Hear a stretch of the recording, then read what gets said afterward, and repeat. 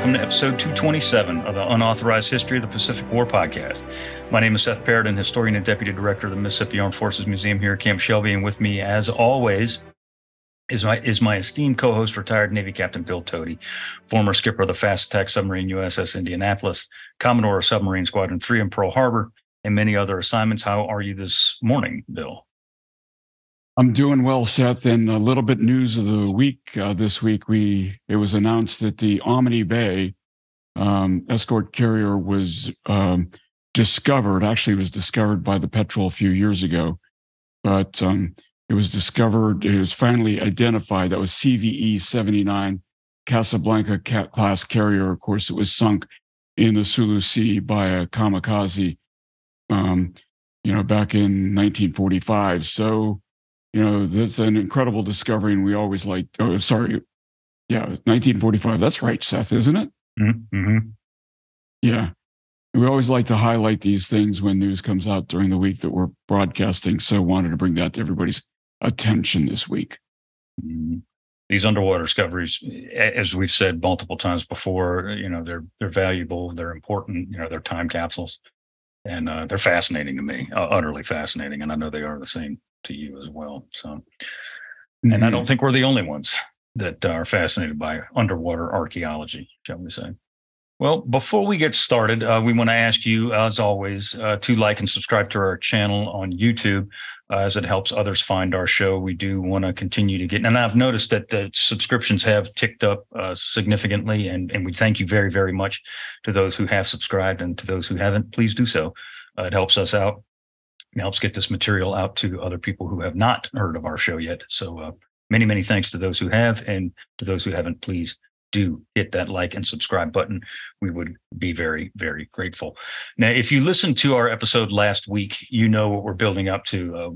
Last week's episode was the build up to Operation Galvanic, the invasion of Betio or Tarawa, depending on how you want to term it. And we're going to continue that story this week and next week, by the way.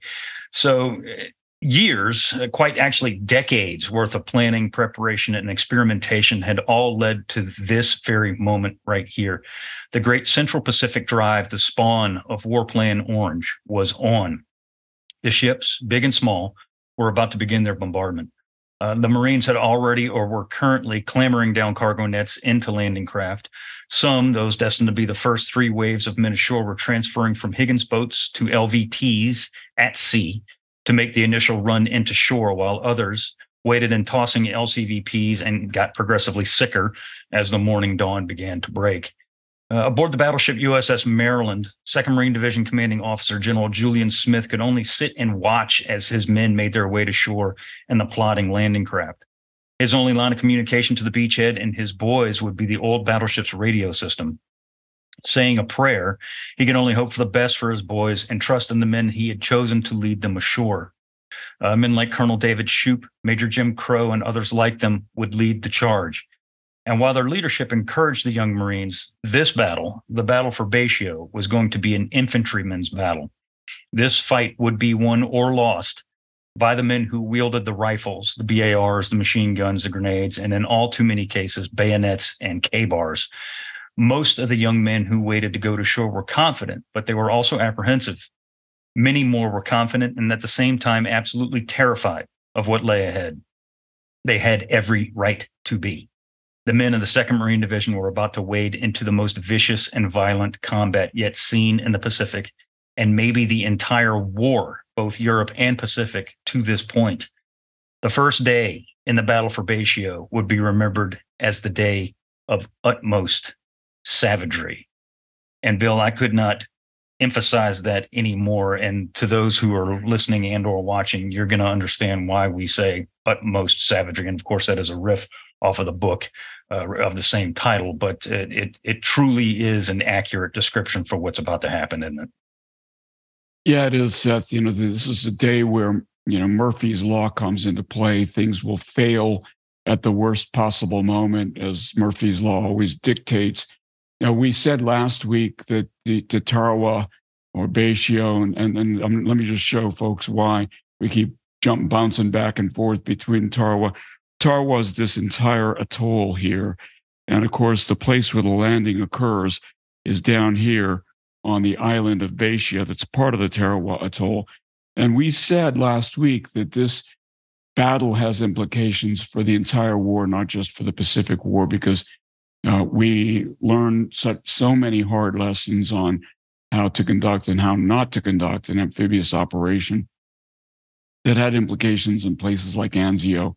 And of course, we have gone over this battle, from a historical sense multiple times, just from a study standpoint, and it never gets easier. When you review the battle, it's so regrettable. It's so gut-wrenching. It's so, in many aspects, so unnecessary that every time you look at the video that Seth's going to show, and every time you review the mistakes that were made, you think maybe it gets easier with time. It doesn't. It doesn't. You still get that, knot in the pit of your stomach when you know what's about to happen, Seth. And, it starts at 0500 aboard the fleet, the ships that are supposed to be preparing the battlefield for the amphibious landing, Seth. It is. And we talked about it in the last episode that, this was supposed to be the greatest naval bombardment in history.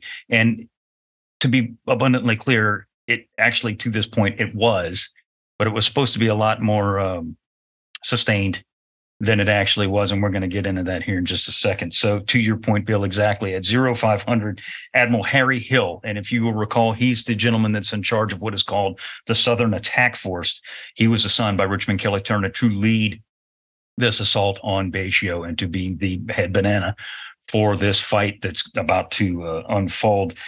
He orders USS Maryland's scout plane to be launched. As the scout begins to claw for altitude and spot the shells, when it does do this, the Japanese are actually the ones to open fire first. You like to think that when we invade an island that the first shots are fired by the United States. That is not the case here. The Japanese open fire on the Maryland scout plane.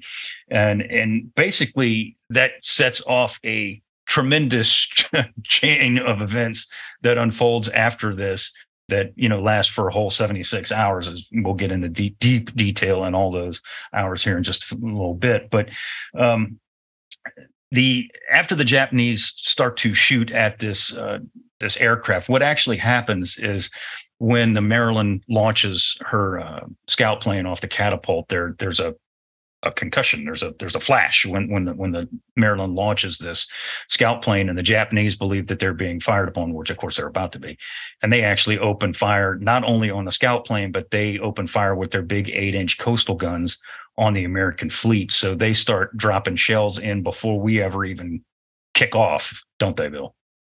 Yeah, they do. And remember, these are the 8-inch guns that you talked about last week. There's a misconception that's all over the internet that the Japanese captured these guns in Singapore or something like that.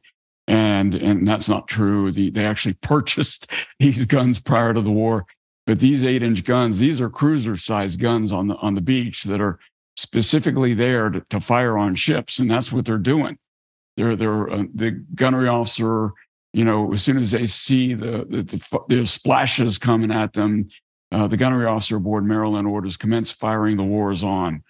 And with those words, Maryland and Colorado's 16-inch 45 caliber rifles train on the target, the 8-inch Japanese gun that it just had fired on the American ships. They respond with 3 salvos apiece. The massive American shells scream overhead and plow directly into the Japanese position, silencing at least one of those 8-inch weapons permanently. And Seth, this battleship, salvo that continues, they try to shift fire to the other 8-inch guns on the island, and they knock out 3 of the 4 of them with fairly accurate fire. So the fact that those guns are silenced really doesn't do much, because it's not those guns. They're going to be the bane of the existence of these Marines that are trying to come ashore. The sheer concussion of the main batteries cutting loose. The problem is that while those big 16-inch guns did silence the 8-inch guns ashore, the concussion that from those guns on the battleships, ominously aboard Maryland, caused radio communications from the Maryland to be lost. And why is that a problem that radio communications is lost on the Maryland, Seth? Well, General Julian Smith, the CO of 2nd Marine Division, these are his guys that are making this assault, now has, at least for the time being, zero radio communication with his people that are going ashore. And he doesn't realize this just yet, but he and Red Mike Edson are both aboard Maryland, and their radio communications to Colonel Shoup, Major Crow, all these people that are getting ready to hit the beach they're gone. There are no more. And this is not something that's actually uncommon, believe it or not. I mean, if you recall back when we talked about the battleship fight off Guadalcanal, granted, there were significant things that caused South Dakota to lose power, but she also lost communications too from the concussion of her guns. So this is not something that's necessarily uncommon. And you can't really even say that, oh, maybe you could be prepared for this. But the fact that they didn't even realize that it had occurred until several hours after the fact, Julian Smith is sitting there going, why the hell am I not hearing from my people? Well, maybe you should check and see what's going on aboard your ship. And this causes some significant delays in reinforcements being sent to the island. This causes some significant issues in terms of the progression of the battle as it goes forward, as we're about to see. But, shore bombardment is a very, very tricky thing, as we're about to learn, as the Americans are about to learn. Just because we got a lot of guns and we got big shells and we're throwing a lot of lead into an island doesn't necessarily mean that everything aboard that island is dead. It's quite far from the accurate truth, to be perfectly honest with you. The battleships do kind of, as you were saying, Bill, get into a duel, if you will, with these 8-inch guns, and they do knock out 3 of the 4, in rapid succession. And that is a very, very accurate shooting, because, these battle wagons are way offshore. They're not very close. They're way offshore. And after that, the fleet opens fire, and it is an impressive sight, isn't it? Yeah, the Marines watching this, even most of them were on landing craft at this point, but some of them were still on the ships. They're cheering like a football game. Every time, something ashore would explode, fires are burning on Betio from one end to the other. And one of the Marines says, as I watched the destruction, I couldn't help thinking, how could anyone live through that? Now, this is going to happen again and again through the war, right?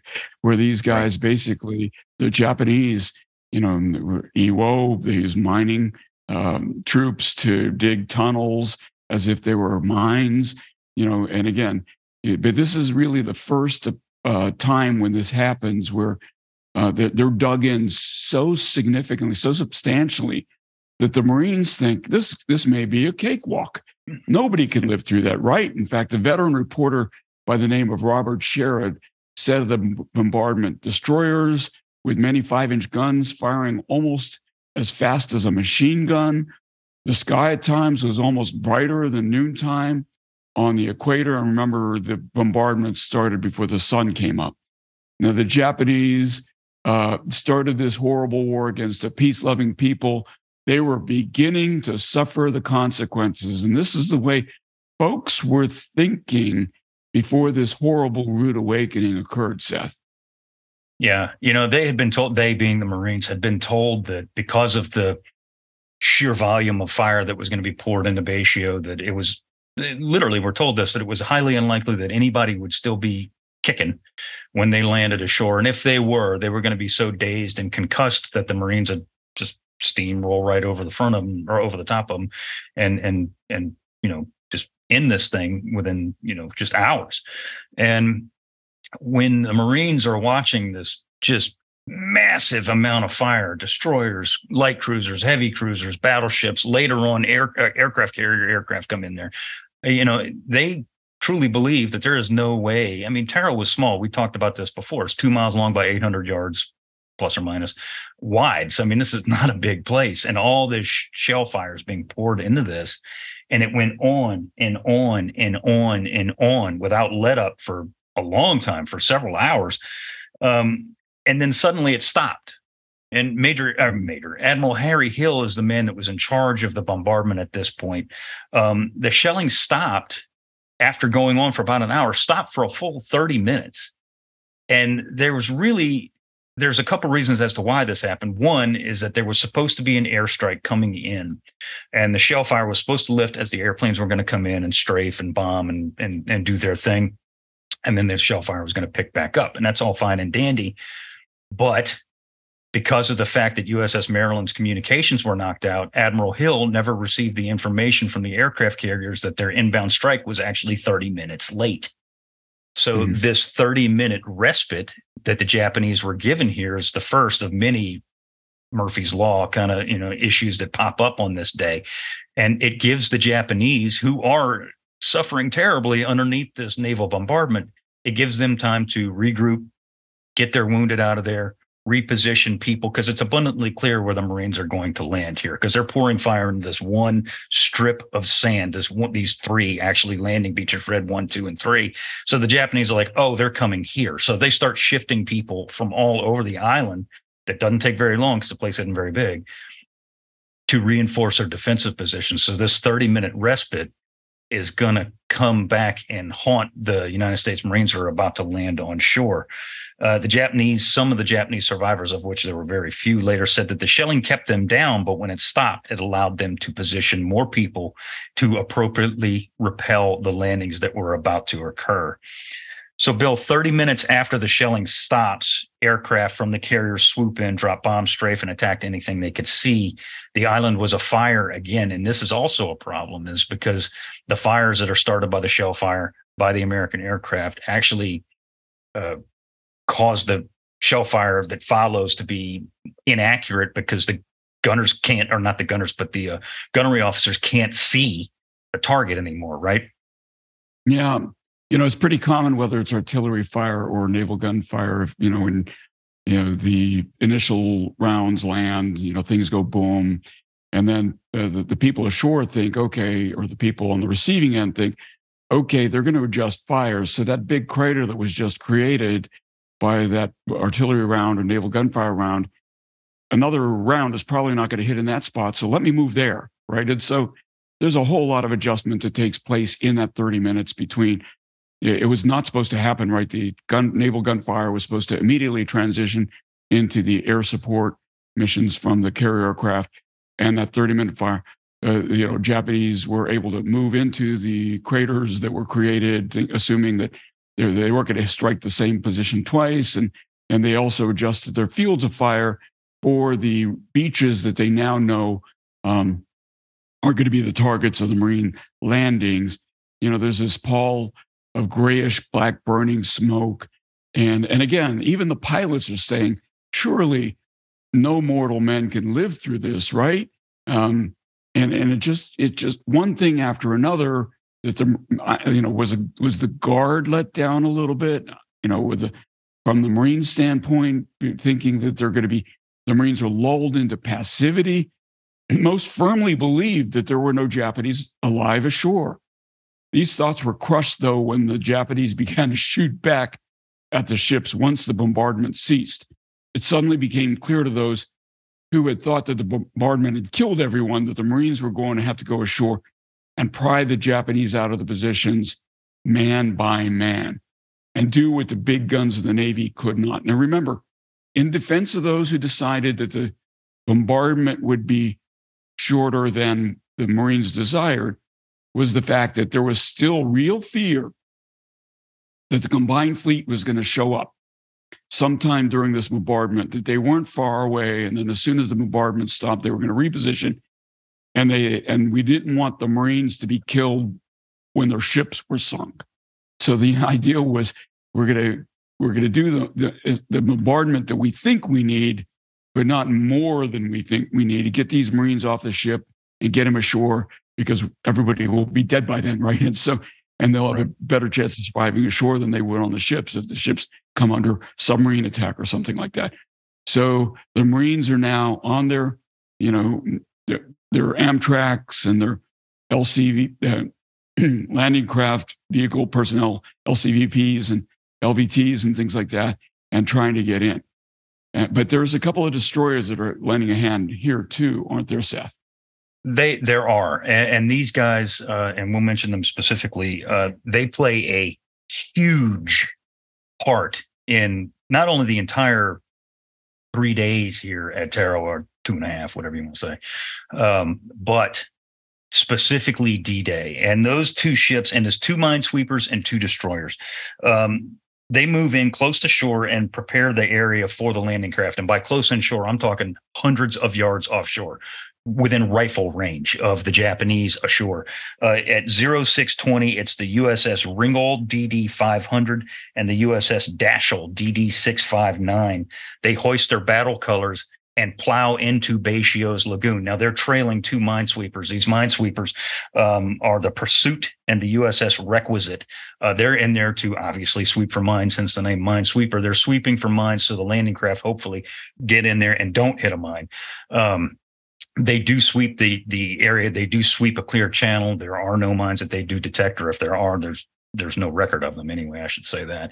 And then USS Ringgold and USS Dashel get in the lagoon within full view of the Japanese, and I do mean full view, to where the Japanese ashore, again, there's a handful of survivors of this event, say that they could see the American sailors, clear as a bell, on the decks of these 2 destroyers. And these 2 destroyers wind up getting into a gun duel with some of the Japanese shore fortifications. Once the minesweepers cleared the area, the Ringgold and Dashel began to pump rounds into Betio's defenses from as close as 1,000 yards from the beach. A Japanese gun opened fire and hit USS Ringgold below the waterline, causing some minor flooding. The hole was plugged, but the destroyer never left station, continuing her fire the entire time. These 2 ships are going to play a vital role. They save hundreds of American lives on D-Day, and we're going to see here, and cause a major shift in what potentially could have occurred on D-Day night, and we'll get to that point.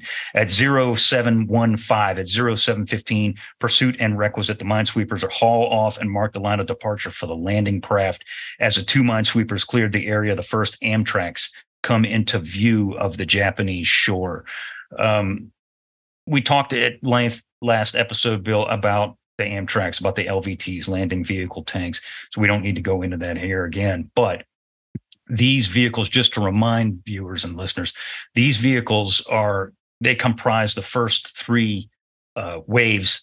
They're the assault troops. They're the first guys that are going to hit the shore here, and they are being counted on to cross Betio's reef. We know that there's a reef there.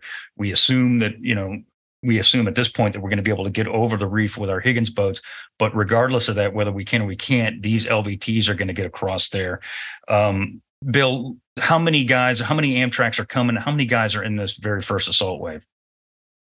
Yeah, there's actually 3 waves in the first assault, 42 Amtraks in the first wave, and each of these Amtraks have about 20 men. These waves are separated by about 100 yards. So wave 1 comes ashore. Those Amtraks unload, pull off. Wave 2, 100 yards, following, comes ashore. There are about 24 Amtraks in the second wave. And the third wave has additional 21 or so Amtraks. Then the next waves, 4 to 10, are actually these Higgins boats. And remember, like we said last week, we believed that there was enough water over these reefs for the Higgins boats to clear the reefs.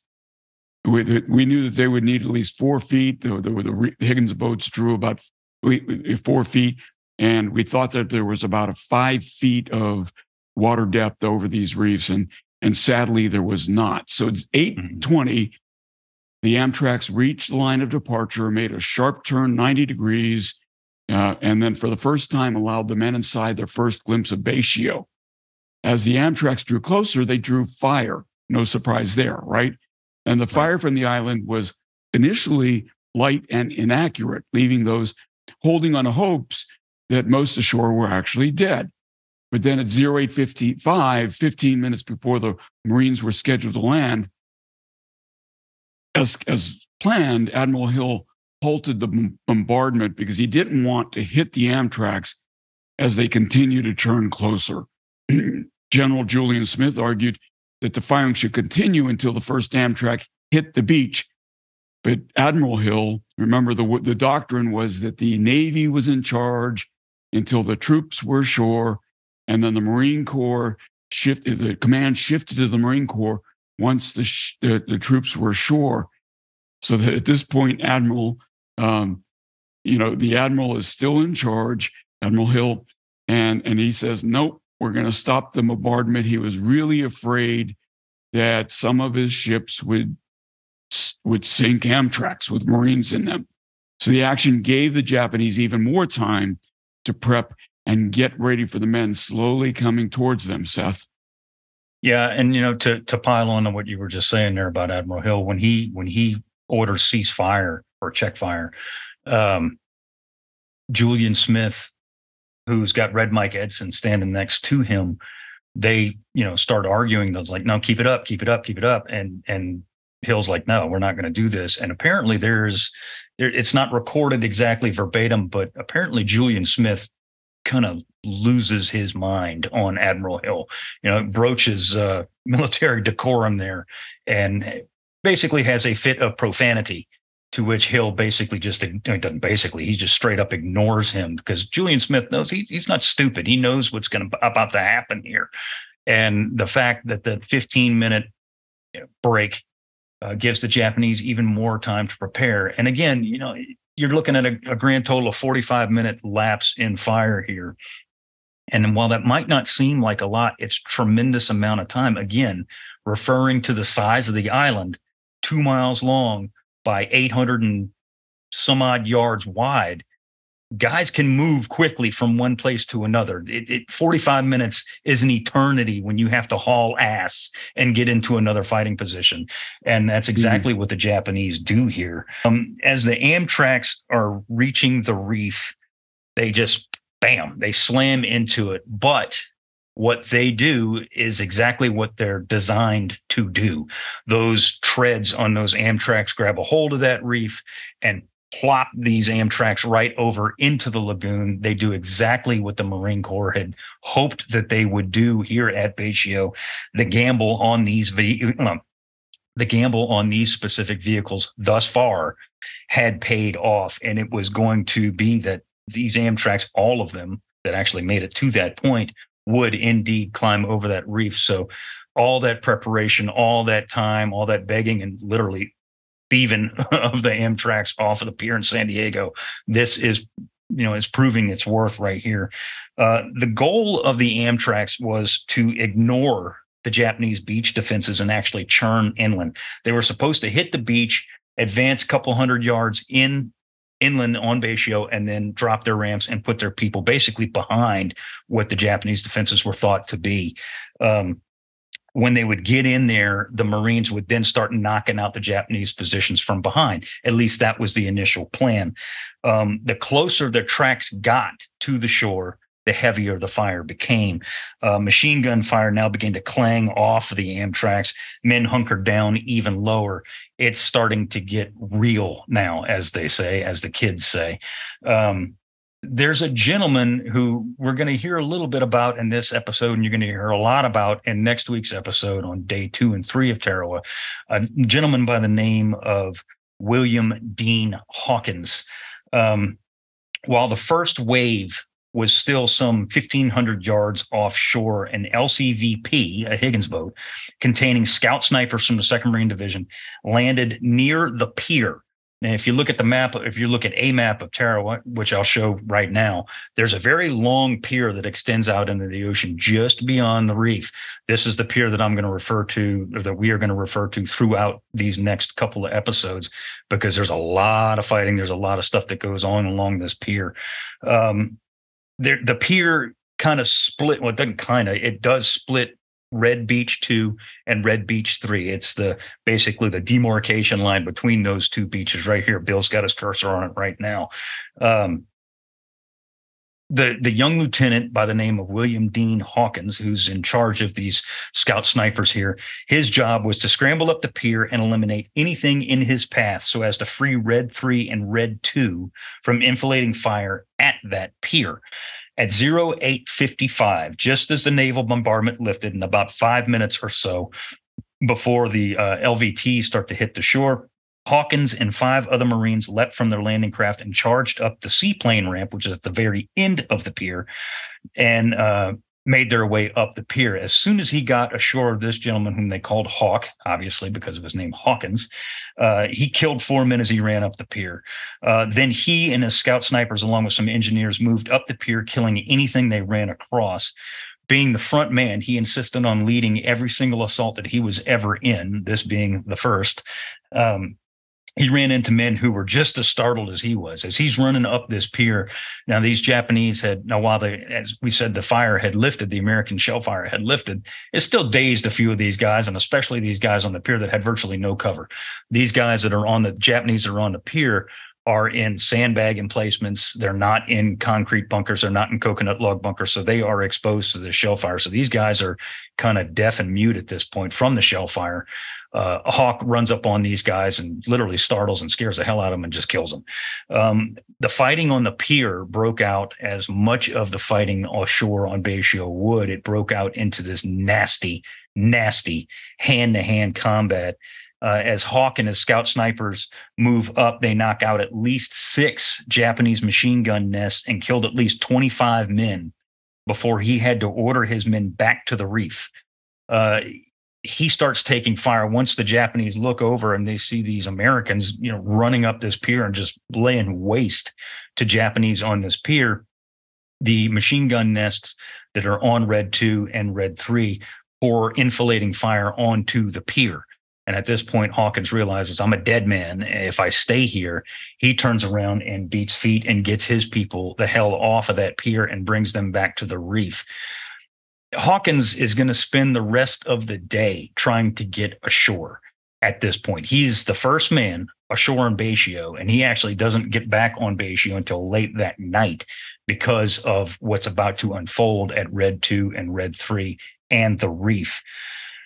Bill, we're going to keep hitting these beach names all day long. Can you lay it out for us on the map that you got on the screen right now? Where is Red 1? Where's Red 2? Where's Red 3? Yeah, sure, Seth. So this area here, down here, is Red 1, and Red 1 ends right in this bay here. Red 2 goes from that point to the pier you were referring to, and then Red 3 is everything east of that pier. So at Red 1 now, if we can shift a bit, Captain Wendell Crane and his men from K Company, 3rd Battalion, 2nd Marines watched as the beach drew nearer. All of a sudden, he said, all hell broke loose. His Amtrak was getting hit from all sides. Now, you could understand why. I mean, you could almost get enfilade fire from both of these corners here, right? As these guys are approaching right down this line of axis, this axis right here.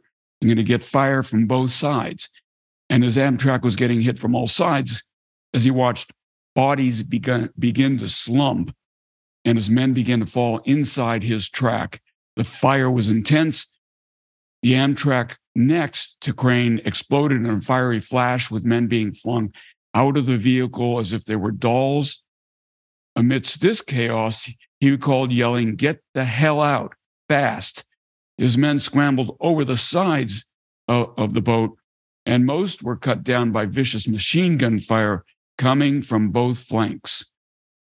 The devastating fire caused the following Amtraks, the ones astern of him, to veer westward to this way, to the right of Red 1. These tracks ran directly into the camouflaged Japanese on this coast here. They had anti-boat guns there and had not been touched by the bombardment.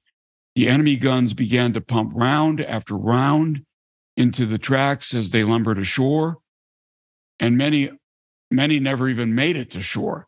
The Amtraks began to collide with one another, no surprise there, as the coxswains were trying to evade fire, amidst the chaos rapidly drawing most of the Japanese fire towards themselves, towards these areas of collision. Those who could got out as fast as they could and then found themselves literally in a beehive of gunfire. One Marine, John Leopold, said the tracers and bullets cracked through the air like pistol shots coming so fast, it was like popcorn. The tracers crisscrossed, and the whole area was a pattern of thin red lines of flame from the tracers. We swore everyone on the beach was dead. We thought no one was alive. We couldn't see how they got in. I doubted that no more than 300 were still alive at that point of the landing party. The beach, named Red One, was red indeed with blood. Seth? Yeah, I mean, just look at that map like you just highlighted there, Bill. I mean, they're literally landing in enfilading fire, and those anti-boat guns that you've got your marker on right there. If you look at Betio, it's shaped like a bird, right? And that's the bird's beak. At the bird's beak right there, these anti-boat guns are just, they are just murdering these Amtraks as they're coming ashore, because these vehicles had never been seen by these Japanese. And there were some at Bougainville, but very, very few. The Japanese had never seen these things before, and they're going to draw fire. I mean, they're amphibious tanks. They're drawing fire.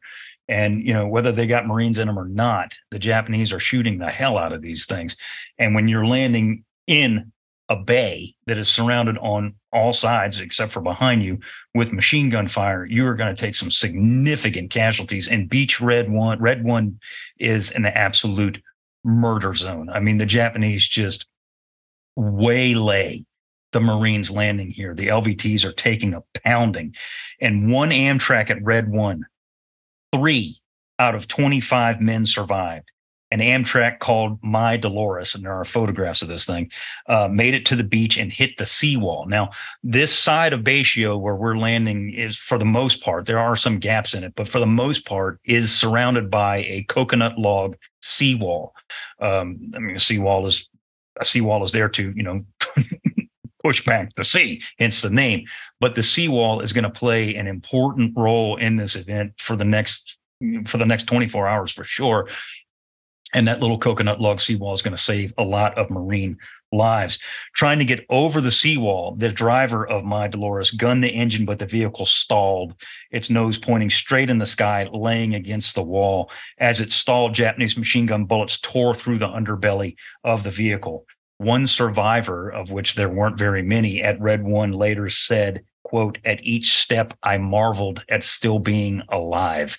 And this is on the shore. This isn't even wading through the water. I mean, there were some guys who had to wade a couple, maybe 25, 30 yards ashore. But for the most point, this is right at the water's edge where all this carnage is taking place, just on Red One. Major Michael Ryan of 3-2 said later that Red One was, quote, "a kaleidoscope of destruction. Flames from body draped Amtraks that blazed out of control surrounded me. Marines crawled out of the vehicles on fire and slowly died in the water they sought to extinguish their flames.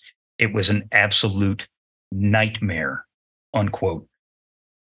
This is not shaping up, and this is only one of 3 landing beaches here, Bill. Red One is appropriately named, and the Japanese are just slaughtering the Marines as they're trying to get out of these Amtraks right here. I said 3 out of 25 survived out of one Amtrak. Unfortunately, that was rather common. It wasn't that just, I picked that one to be, to show how bad it was. I mean, there were guys, who got out. They were the only survivor. There might have been 2. There might have been 10. Some guys might have gotten lucky. And some guys certainly did get lucky. But for the most part, these guys are just getting slaughtered in this episode right here at Red One. Yeah. And again, these are the Amtraks. These are the vessels that can get ashore. We haven't even begun to start talking about the Higgins boats that, we already, spoiler alert, you've hinted last week, are going to get hung up on the reef. But the initial radio message sent back to Colonel Shoup from Red One were discouraging is not a strong enough word, right? They said, have landed. And here's the understatement of the decade, of the century, maybe, unusually heavy opposition, followed by casualties 70% can't hold. And this message was not understated. Despite the slaughter at Red One, there were indeed Marines still alive. One Marine, one of 4 survivors from his Amtrak, only 4 survivors from his Amtrak, decided that enough was enough. As he leaned against the seawall and watched his buddies be cut down by machine gun fire, he decided he's going to act, I'm not going to die here, I'm going to die there. And so, already bleeding from at least one wound, he jumped up and hurdled the coconut log seawall. His buddies could hear screaming and hollering in both Japanese and English, and then heard a grenade go off, followed by machine gun fire. When the Marines advanced to the spot later, they found this lone grunt cut in half by machine gun fire, but with 4 dead Japanese, obviously the victims of that grenade, sprawled around him. No one knew his name. He made the ultimate sacrifice. You know, when somebody doesn't know the name of somebody like that because they're blown to smithereens, there's no dog tag to recover, who do you give the Medal of Honor to? In this case, nobody, Seth. Right. Yeah. And these individual acts of self-sacrifice are going to be repeated over and over and over and over again as we go through this event. You know, after what seemed like an eternity, the men of I Company, 3rd Battalion, 2nd Marines begin to advance over the sea. This is at Red 1, mind you. Begin to advance over the seawall and pushed inland about 50 yards. They knocked out some of the anti-boat guns, not all, some of the anti-boat guns that had been waylaying the Amtraks as they were coming in. And yet, as they moved inland, I Company became pinned down. So I Company gets about 50 yards inland, and 50 yards is not a long way to go. They get about 50 yards inland, and they immediately become pinned down by Japanese machine gun fire. Unable to advance or retreat, they just sit there. The I Company Marines just sit there. They do hold their ground, but it is hours before they are able to be met by advancing Marines later on that day. And this is a small breakthrough, and it's a pinprick in the overall defenses here at Betio, and this is only at one of 3 landing beaches. The Japanese fire, despite this breakthrough, the Japanese fire is still cutting men down left and right. One of the first messages, aside from the one that you read, Bill, sent back to Firm Red 1 stated, boats held up on the reef at Red 1, troops receiving heavy fire in the water. And this is, of course, referring to the carnage that is about to occur as the LCVPs are about to land. Because you got to remember, and it's something important to remember, is that what you said, Bill, you know, these landing waves, these assault waves are only 100 yards away from one another. And when that first wave hits the shore, it's only a matter of seconds, really, before that second wave comes. And then that third wave comes. And then theoretically, the fourth wave would come, which, of course, is the LCVPs are going to drop their ramps on the beach. So, I mean, this is happening really, really fast, really, really fast. Colonel Shoup radioed, and he's not even ashore yet. He's still in his LCVP. He radios back to Major Schottel, who is in charge of Red 1, or theoretically in charge of Red 1. He tells Schottel to, according to the 70% casualty rate that he received in his first message, he tells Schottel to, quote, land your reserve troops. Schottel reports back to Shoup, quote, we have nothing left to land, unquote.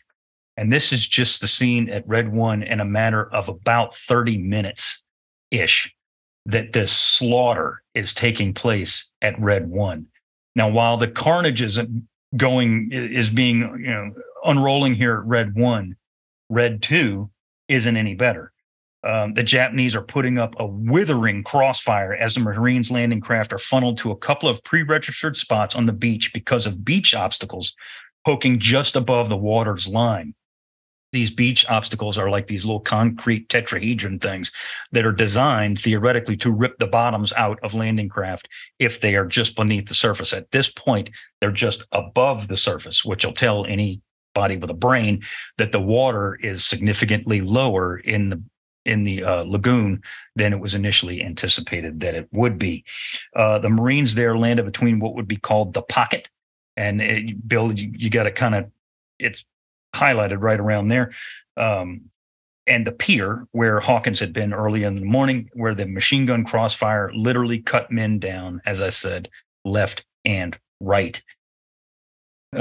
There's, you know, it's not just Navy. I mean, it's not just Marine Corps people that are landing ashore here at Tarawa. There's Navy beachmasters involved in every single amphibious landing made in the war. this is no different, Bill.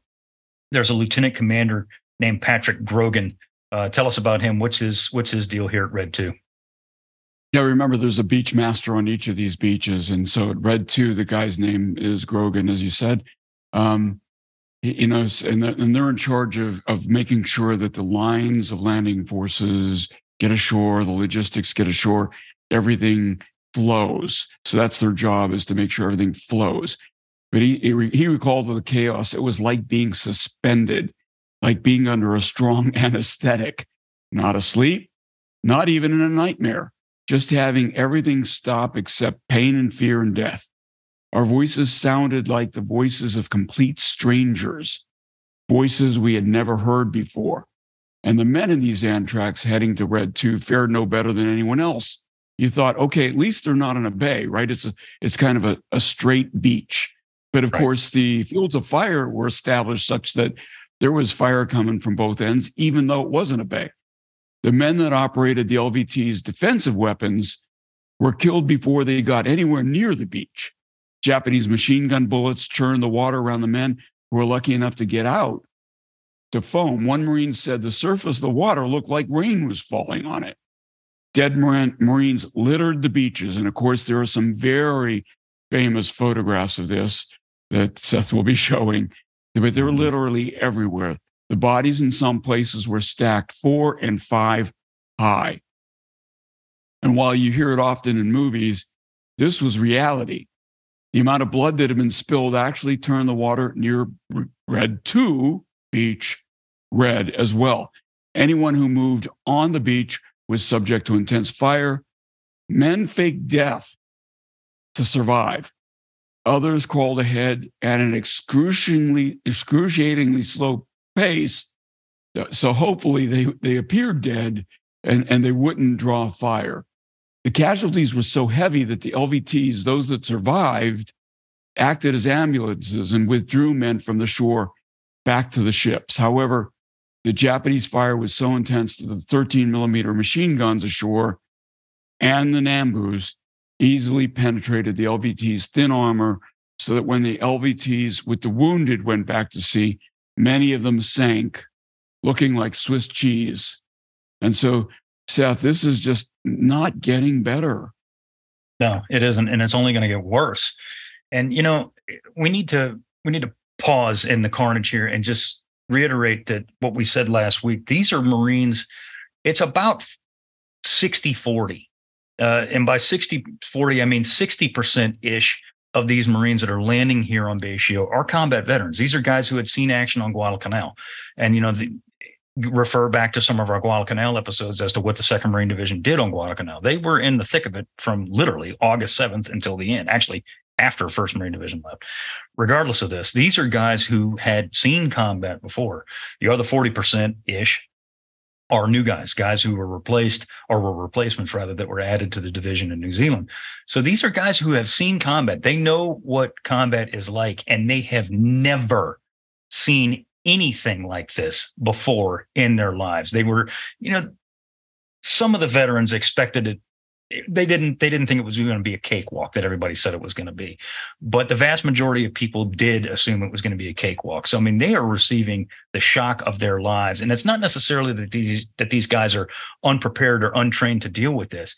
It's just that the Japanese fire is so friggin' intense that nobody had ever faced anything like this before anywhere in the Pacific, much less during an amphibious landing. And that's why Tarawa is so very important, because it informs every single amphibious landing that occurs after it. And I'm talking Europe and Pacific, because of the instances, because of the experiences of the 2nd Marine Division here on Betio. It informs everything that comes afterwards.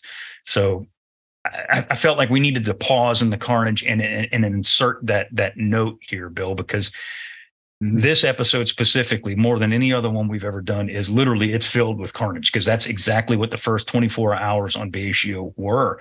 It, you know, people referred to it as an abattoir. You know, I mean, it was a butcher shop from end to end on every single landing beach.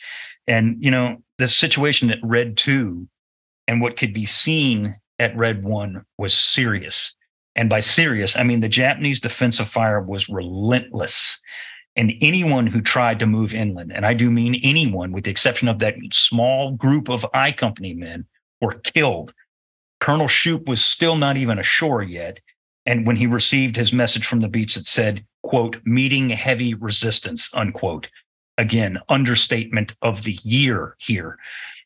F Company at Red 2. You're going to hear a lot about F Company both today and tomorrow and in the next day. They did begin to try and push inland. Now, there are instances up and down Red 1, 2, and 3 of Marines just saying, the hell with this. Like you said, Bill, I'm either going to die on this beach or I'm going to die inland. And at least if I die inland, I'm going to try and do something. That's what these guys do here. They try and move inward. There's a break in the seawall, as I said. The seawall was basically surrounding the entire island, but there were breaks here and there where the Japanese just hadn't finished completing the wall. Trying to expand the beachhead, F Company received 50% casualties in about 15 minutes. There is go ahead, Bill. No, it's just incredible.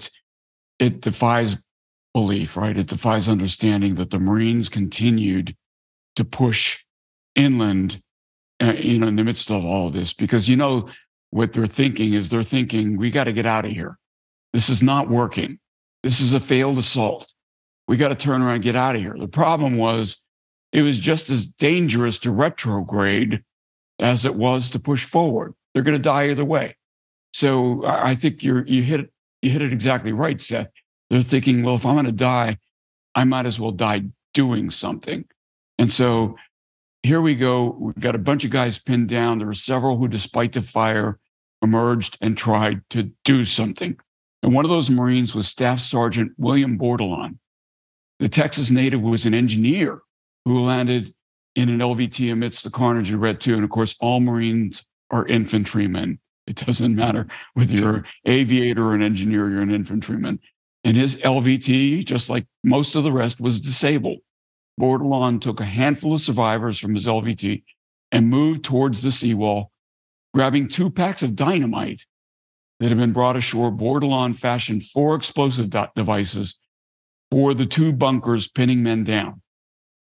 Bordelon stood straight up and faced the 2 bunkers, lobbing one charge and then the other directly into the bunkers, firing apertures. The resulting explosions wounded Bordelon in the arm. Yet he continued to go forward. After knocking down those 2 emplacements, Bordelon crawled some distance inland and threw another charge into another position, killing it as well. As he retreated back to his lines to get more of that TNT, he was shot in the same arm that he was wounded in previously. As he moved back, he was hit a 3rd time. Reaching his lines again, he grabbed the 4th dynamite charge and attempted to throw it when it went off in his hand. Refusing treatment, he stood up and ran into the surf, pulled an injured Marine ashore before attacking a 4th Japanese position with one of his comrades. Bordelon pulled his wounded man out of the way and went and grabbed a grenade launcher. Attacking again, he was wounded a 4th time, this time in the shoulder. And he pulled another wounded man to the seawall, finally attacking again. This is Superman here. Yeah. Bordelon again stood up with his grenade launcher this time, and at this time was killed by a machine gun. But before he was killed, he'd knocked out 4 enemy positions, rescued at least 4 Marines, and was wounded 5 separate times before he was killed. Needless to say, Bill Bordelon was awarded the Medal of Honor, Seth. Yeah, this guy is an absolute machine. He is an absolute legend to this day in Marine Corps history. And obviously, we're going to show his picture now. If you look at this guy, I mean, he is the epitome of United States Marine. I mean, this guy looks like he could chews glass for breakfast. And I mean, his story is there's several Medal of Honors that are awarded for actions here on Betio. This is the first. Bordelon's action is the first. And again, it goes back to what we were just saying a second ago, Bill, that it's individual acts of bravery up and down Red 1, 2, and 3 are what actually propel this event to an eventual success. The individual acts of self-sacrifice by guys like Bill Bordelon, not only does it kill Japanese, it saves Marines, and it starts to inspire guys around them. Now, the withering fire that is coming down, and I do mean withering fire. One of the quotes that you read, Bill, said that the fire was so intense that it looked like rain was falling in the water. I mean, I don't think that's an understatement. Unfortunately, there's no, that I know of, footage of the Marines pinned down on Betio to where you can see the water's edge, even from Norm Hatch. But I don't think that's an understatement. When you consider the casualties that we're going to spit out here at the end of this episode, you'll understand what they were meaning by that. But it's the individual acts of bravery that start to inspire the guys around them. Now, these guys, combat veteran or not, they're scared. They're scared to death because they've never seen anything like this before. They've never seen this kind of carnage. They've never received this kind of fire. They are hunkering down up against the seawall. And it's going to take people like Bill Bordelon to inspire the men around them to get up and get things moving. And that is precisely what happens. And we'll come back to Red 2 in just a few minutes. Over at Red 3, the situation was a little bit better, but not a whole hell of a lot. The LVT assault waves had only sustained about 25 casualties. Now, considering what had been laid on the guys at Red 1 and Red 2, this was a cakewalk over here, but it's about to get really bad. The pier that Bill had mentioned before that we talked about where Hawkins landed initially, it had sheltered a lot of it shielded a lot of the withering fire that was being poured in at Red 2 from the guys at Red 3. The guys that were on that pier or near that pier were pouring the fire into Red 2 and not into Red 3 because the pier was actually blocking their field of fire. The Japanese quickly realized, however, that the Marines on Red 3 were not under the same assault and under the same assaulting fire, and reorganized their defensive fire to place those men under fire. As the fire intensified, Major Jim Crow's XO, Major Chamberlain, who we mentioned before, this is the nitpicking, bookish college professor officer who a lot of guys didn't have a lot of confidence in. And by a lot of guys, I'm talking about the grunts, didn't have a lot of confidence in this XO. They feared he would not be a good combat leader. He's taking shelter right there at the water's edge at the seawall. He says, this ain't going to happen. He stands up and began to go man to man and try and move them forward. Remember what I just said about Bill Bordelon inspiring people by his actions to get up and get going. Good leaders, exemplary leaders like Major Chamberlain, Major Crow, Colonel Shoup, Major Ryan, they're going to perform the same type of acts and inspiration by getting their people moving, by acting as an example. Chamberlain fully exposes himself to enemy fire. He's striding up and down the beach in full view of the Japanese, trying to encourage his men. Most men moved forward, however. Some did not. Chamberlain, screaming, berating, shaming, cussing, would finally have to draw his 1911 and threaten to shoot some Marines if they did not move forward up and over that wall. The situation is starting to spin out of control on all three beaches. And aside from Chamberlain, there is nobody above the rank of major anywhere on any of these beaches. Shoup isn't even ashore yet. He's still in a damn Higgins boat trying to get to shore. However, one man who is about to make a mark is about to land. And of course, that's Jim Crow, Bill. Yeah. And getting back to Chamberlain just for a moment, I can't help but think about another Chamberlain, Gettysburg, Little Round Top, right? Spelled different, right? That Chamberlain spelled different, but also a college professor, and also somebody who was an exemplary combat leader. And I, this Chamberlain, of course, was aware of that Chamberlain. And I can't help but think that maybe he was inspired and thinking that I'm not going to be the Chamberlain who goes down in history as the one who chickened out. I'm going to do some of that kind of Gettysburg stuff here. But yeah, the other thing I would say about Red 3 is looking at the map again just for a second, is not only where it's shielded a little bit by the pier here, but it's also convex, where particularly Red 1 was concave, Red 2 is straight, Red 3 is convex, and that makes it a little bit more difficult to line those fields of fire, interlocking fields of fire up. But of course, as you said, Seth, the Japanese did adjust. And so they're back and they're making things hard again for the Marines. And you mentioned this guy named Crow, who I always want to call Crow because of Admiral Crow, former chairman of the Joint Chiefs of Staff. But the Crow's Marines were forced to funnel, causing Major Crow, who was riding an LCVP headed for shore, to shout to Norm Hatch, "Jesus Christ, I'm losing my beachhead." The Navy coxswain driving the LCVP could see the drama unfolding ahead of him and hesitated to continue the drive in. Crow shouted, "Coxswain, put this damn boat in." Responding, the coxswain gunned the boat and then hit the reef so hard it threw Crow, Hatch, and everyone else in the boat straight on their ass. Crow and everyone else in the boat jumped over the side and headed for the beach. Remember, they're on this is LCVP. Now they're under fire. Norm Hatch remembered Crow running so fast that he outpaced everyone and arrived on the beach just seconds after the last undamaged LVT pulled away. As soon as Crow hit the beach, he took command. And for the majority of the battle, Crow stood straight and tall, just like Chamberlain, but Crow was behind a disabled Amtrak.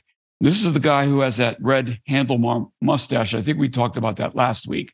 Slightly curved due to the fact he had an unlit cigar clenched in his teeth the entire time ashore, all the while cradling his model 1897 Winchester 12-gauge shotgun in his arms. Now, that's an unusual weapon to be carrying ashore for these guys. But the man was a tower of strength throughout the ordeal, an inspiration to his men, and he would become one of the most famous men to emerge from this battle, Seth. Yeah. And, to get back to that 1897, of course, this is the famous trench gun. This is a model 1897 12-gauge pump that's got an 18.5-inch barrel with a barrel shield on it. I mean, this is a fearsome weapon. But if you look inside, it's kind of hard to see in the footage, but you got to really zoom in to see it. But you can see him; he's cradling it like a duck gun. He's just holding this thing. Eventually, he does wind up putting it down because he's literally, doing this kind of thing all day long, moving people around with his hands. But Crow he never leaves the back end of that Amtrak. And it's not because he's, hiding or anything. He is directing traffic. He's doing what he's supposed to do. He's there to take command and move people around, and he is doing his job. To what you were saying, Norm Hatch said that he outran him. He said when Hatch jumped over the side, he has all his camera equipment, okay? And when he gets over the side of the LCVP, he's, holding his camera above his head because he doesn't want it to get wet for obvious reasons. And as he's starting to turn around and walk towards shore, he sees Crow just book it, and he is gone. And Crow is running so fast that literally nobody can keep up with him. He is just cruising to get to that shore because he's afraid. What he did not know is that Chamberlain had actually issued orders for his Marines to move to the right. Crow had no idea. He didn't know this. All he sees is his Marines funneling off that beach. And that's what leads him to exclaim, "I'm losing my beachhead," because he thought that his Marines were leaving. We're leaving the beachhead, and they were actually being funneled because of Chamberlain's orders. As Crow landed, he realized pretty quickly that his XO Chamberlain had begun to organize the men and form an advance. That's what I was saying here. Chamberlain, in full view of Crow and the Japanese, simply walked around exposed to the fire as if it didn't exist. Once he got the men shepherded towards the seawall, he took a brief break and complained, quote, "Damn it, I forgot my cigars." So he knew he'd have to be without a cigar until he bummed one off of Major Crow. At all three landing beaches, the Marines clung to a small spit of beach and took refuge behind Betio's seawall. Now, there were some initial penetrations, but they were only about 50 yards inland and only really in two spots. The first waves had suffered enormous casualties, some as high as 75%. Yet they held, and in some spots they even advanced, as I was saying. When they did so, the Japanese would often emerge from their post to engage in hand-to-hand combat. The fighting was close, it was visceral, it was violent. We're talking knives, bayonets, fists, gouging each other's eyes out. I mean, this is combat in its most primal form. When one Marine was killed, another rose to take his place. The Marines never seemed to stop coming. Few Japanese survivors lived through this event. And that was one thing that they all consistently said, is that no matter how many Marines that they killed, another one popped up to take his place. The men on the beach that had survived the carnage of the LVT landings were about to witness something almost unbelievable. As we just said, Crow landed in an LCVP. Well, there's 6 more waves of LCVPs coming behind the first, or what would be the 4th wave.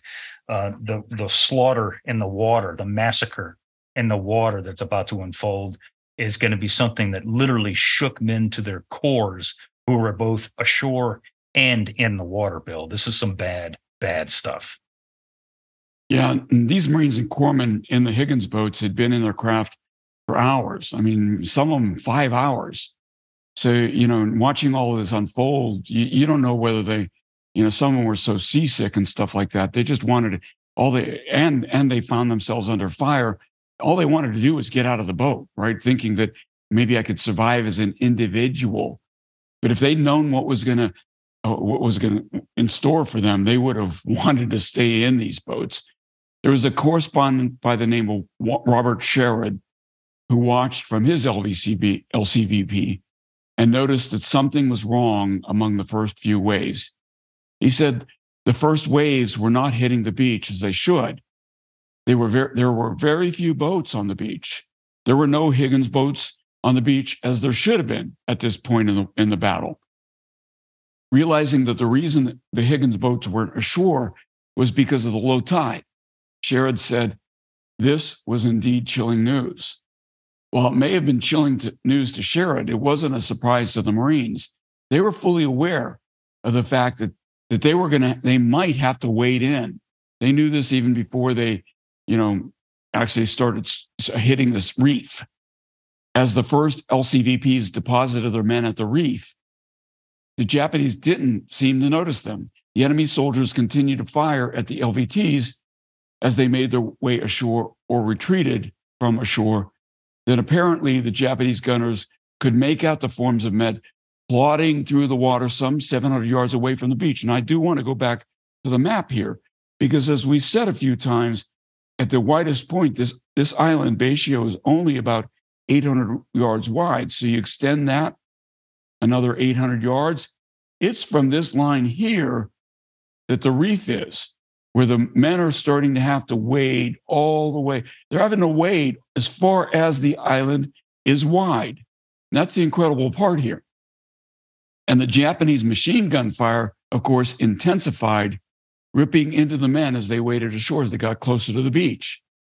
Marines instinctively went to ground, as it were, went to ocean, squishing themselves underwater as close to the surface as possible, and only their helmets and weapons visible above the waterline, Seth. Yeah, guys who were ashore who were watching this said the Marines looked like turtles because all they could see were helmets and rifles. But even that didn't stop the carnage from being inflicted on these people as they're getting ashore. One of the Marines wading ashore is finally, it's not his fault, but it's finally Colonel David Monroe Shoup.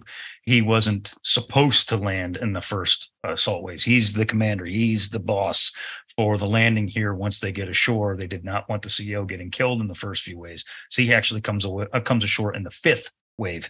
The Japanese fire was intense, and the Marines all around Shoup are dropping like flies. At one point, Shoup runs into a group of Marines who clearly had had enough. They told him, quote, "We can't get in. We're going back to the ship," unquote. Wrong thing to tell Colonel David Monroe Shoup. He replies, quote, "Like hell you are. Pick up weapons from the dead and get your sorry asses in there now." And they did. They listened to Colonel Shoup. Where the hell are you going to go? And you can understand their reason for wanting to get the hell out of there, but where are you going to go? You're not getting back aboard a Higgins boat. You're going to hang out on the reef all day. They're going to pick you off anyway. So to Colonel Shoup's point, get your ass ashore and do something. Don't just sit here and be a target. Shoup makes his way to shore and was astounded at what he saw. Now he's receiving radio communication from the beach, albeit intermittently. but he is receiving radio communication. So he knows the situation is not what he hoped it would be, but he had no clue that it was as bad as it was until he gets ashore. Dead Marines lay around him literally everywhere. It seemed that those that weren't dead were wounded. So, I mean, there are guys that are hit or dead all around the man. His Marines clung to the seawall before him, and only a scant few had made their way inland. Shoup estimates at this point that the beachhead at Red 2 at that time was only 20 feet deep from the water's edge. This is the fifth wave that is landing on Betio, and at Red 2, Colonel Shoup, the commanding officer for this landing right now, estimates that his beachhead is 20 feet deep.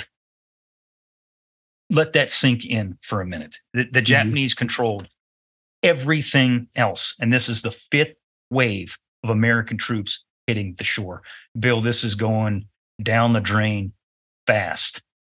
It is, and people think of Normandy. Normandy was a massive scale attack, right? And it deserves all of the reverence that we give it. But man for man, this is way worse than Normandy, and people need to understand that. And this is of course, in the context of the day, we're still in 1943 here, Normandy, June 44. So we got a long way to go to Normandy, but again, this is a reference that you need to keep things in context, I think. Now back behind Shoup was Sherrod, still making his way ashore. This is the reporter. Sherrod's description of the way ashore is typical of those who were able to survive the harrowing ordeal up to this point. He says, "The instinct to flee in the opposite direction was strong. The only reason I didn't was because I would be embarrassed. I would look like a damn fool. Everyone else going to the beach. The only way we went was forward or down. The water was red. The bodies were everywhere. It was painfully slow, wading in such deep water. And we had 700 yards to walk slowly into that machine gun fire, looming into larger targets as we rose onto higher ground. I was scared as I had never been scared before," or I would propose as he was never scared since. And over at Red 3, the men huddling against the seawall watched as their comrades tried to slosh their way ashore through the beehive of machine gun fire. The fire was literally coming from everywhere. Men were dropping like flies, and Higgins' boats filled with the dead men drifted into Betio's lagoon. The men ashore called, witnessing their buddies be shot down, a tragic sight. There wasn't much they could do. For any moment was met with furious defensive fire. And the only way to suppress that fire was to drive inland, which at this point was nearly impossible, Seth. Right. And when you said that that there were LCVPs filled with dead men waiting or drifting in the lagoon, that's actually that was my mistake. They were drifting just short of the lagoon because they couldn't get in the lagoon. But the thing was, there's a scene in Saving Private Ryan that everybody knows what I'm talking about because I'm sure everybody's seen it. It's from the German perspective of when an LCVP drops its ramp, an MG-42 opens up and kills every single guy in the boat. That's what's happening here. Once the Japanese machine gunners, specifically the guys with the 13 millimeter machine guns, these are large caliber weapons. They have a significantly longer range and they're more accurate to a longer range than even the 7.7 Nambos. Once these guys draw a bead and they're starting to get that range on these Higgins boats as they're dropping their ramps, they literally are doing the same thing. They're killing every single guy aboard that boat, including the Navy coxswains. That's why these boats are literally drifting out into the water filled with dead men. And you can imagine the horror as these things are drifting back to the American fleet, which some of them do, make their way back to the fleet filled with dead people. This is carnage on a scale never before seen at this point by Americans in World War II. there's a gentleman that we're going to refer to him not only in this episode but in the next episode too, named PFC Robert Mulbach. Mulbach is in 2-8. He's wading ashore at Red 3, having run or waded the gauntlet. As he neared the beach, he sees 2 Japanese near the pier, fires from the hip, and drops the Japanese as he's wading to the beach. He says, quote, "There were guts of your comrades everywhere. Those big Jap guns were taken off their heads. I saw that happen. The water was a dark crimson," unquote. That despite the carnage, though, Bill, and the obvious threat of death, the Marines still came ashore. This is what I was saying just a minute ago, is that the Japanese, for all the guys that they killed, kept saying that guys just kept coming. They just kept coming. Major Ryan over at Red Beach 1, we talked about him earlier. He said, and I quote, "I saw men leave the boats without hesitation. The courage of these young men, many of them not out of their teens, is still a source of pride to me. These were not fanatical or seasoned troops, but ordinary young people faced with an unimagined horror, determined not to let their fellow Marines down," unquote. This is what it's all about. You know, Bill, we've said many, many times before that, you know, infantrymen don't fight for mom and apple pie. They're not fighting for the red, white, and blue. They're fighting for this guy and this guy on either side of them. And that's exactly what's happening here. Marines don't give a rat's ass about taking Betio. They don't care about taking that airfield. The only thing they care about is not letting their men, their buddies, down. And that is exactly what propels people to do the things that they do, to do the things that Bill Bordelon did, to do the things that Hawkins is going to do tomorrow, and that Bonnyman's going to do on the next day, and countless other guys do all over Betio that never get recorded. It's that fact that I'm not going to let my buddies down. I'm going to get in there because I'm a Marine, and I'm going to do what I need to do to get this job done. That's what wins this day, Bill. Yeah. And it's been said so many times, where do we get such men? And boy, that expression never meant more than it means this day on some tiny, you know, strip of land called Betio. It's just, you know, the airfield there, you know, the people had to ask themselves at this point in this battle, is it really worth it? And it would become worth it over time.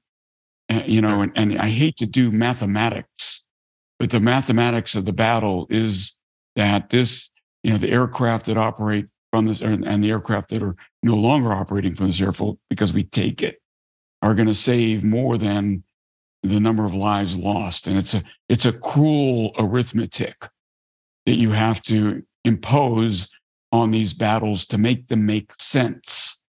But if you don't do that, then you go crazy. You know, you have to let the facts overtake the emotion.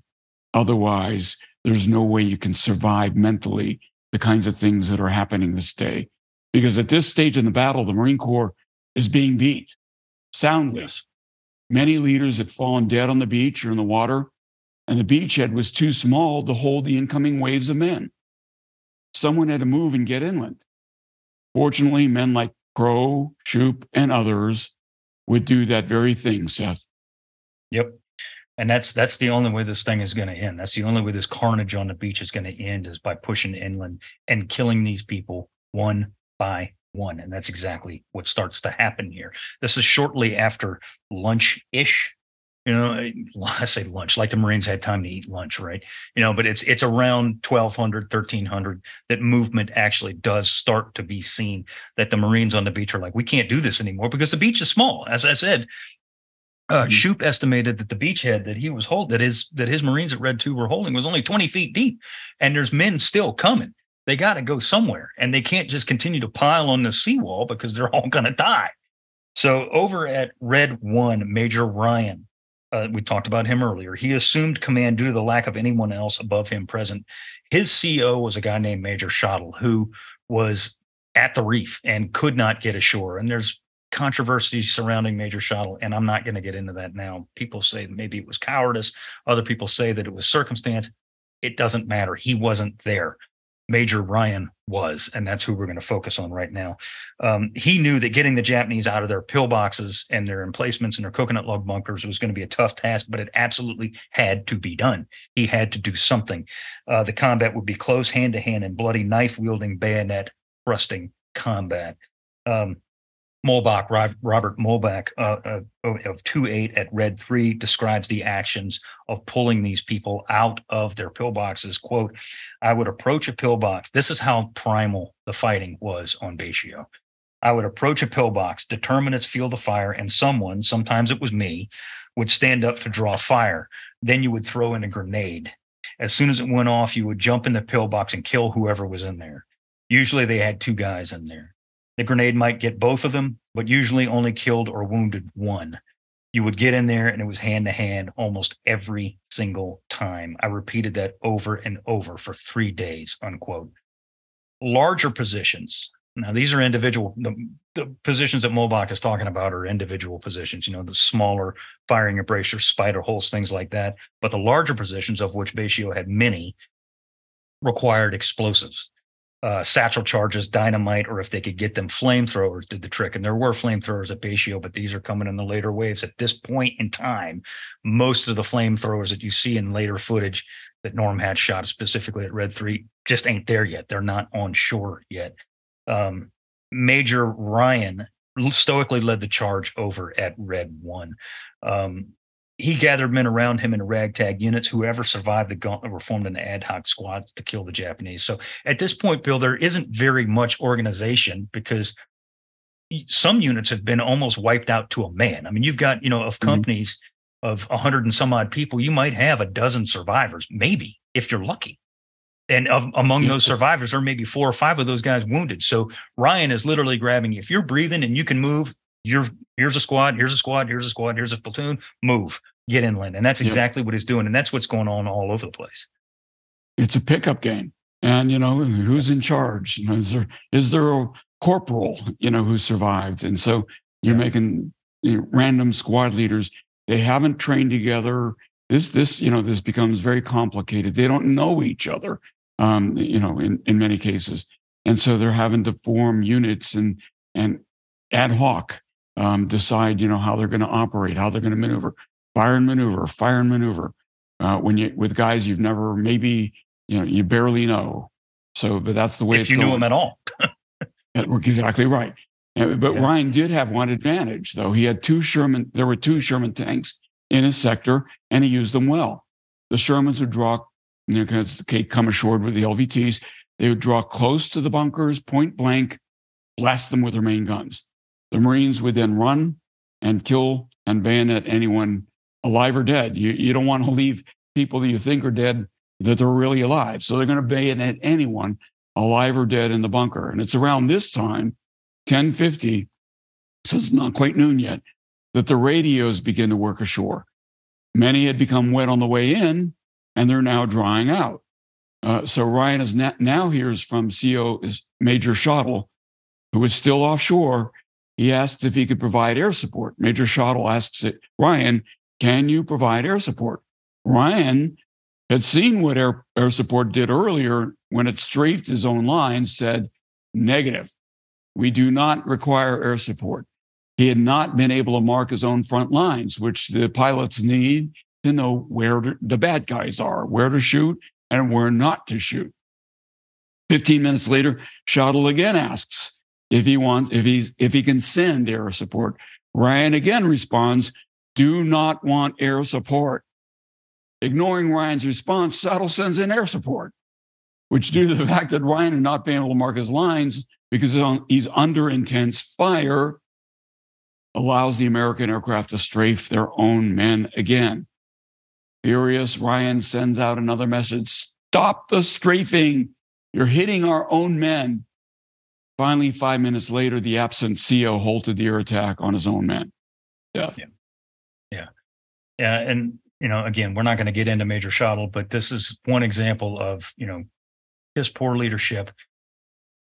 I'm not really sure what his motivations were to send that air support in there, but we talked about last time, Bill, we talked in the last episode that there were many episodes in this particular episode, that too many words episode there, that the Marines did not want air support because, again, referring to the size of Betio, 2 miles long, 800 and some odd yards wide, it's too damn small, really, to provide air support, which, as we have said many times in many other episodes, is a very difficult task to perform in the first place, much less when you, much less when you can't mark your front lines because you literally, if you stand up and try and do it, you're going to get killed, or because the island's so damn small, you're going to wind up hitting your own people anyway. However, the one thing, go ahead. They couldn't pop smoke back then, Seth, right? Well, I don't think they wanted to draw any attention to themselves any more than they already were.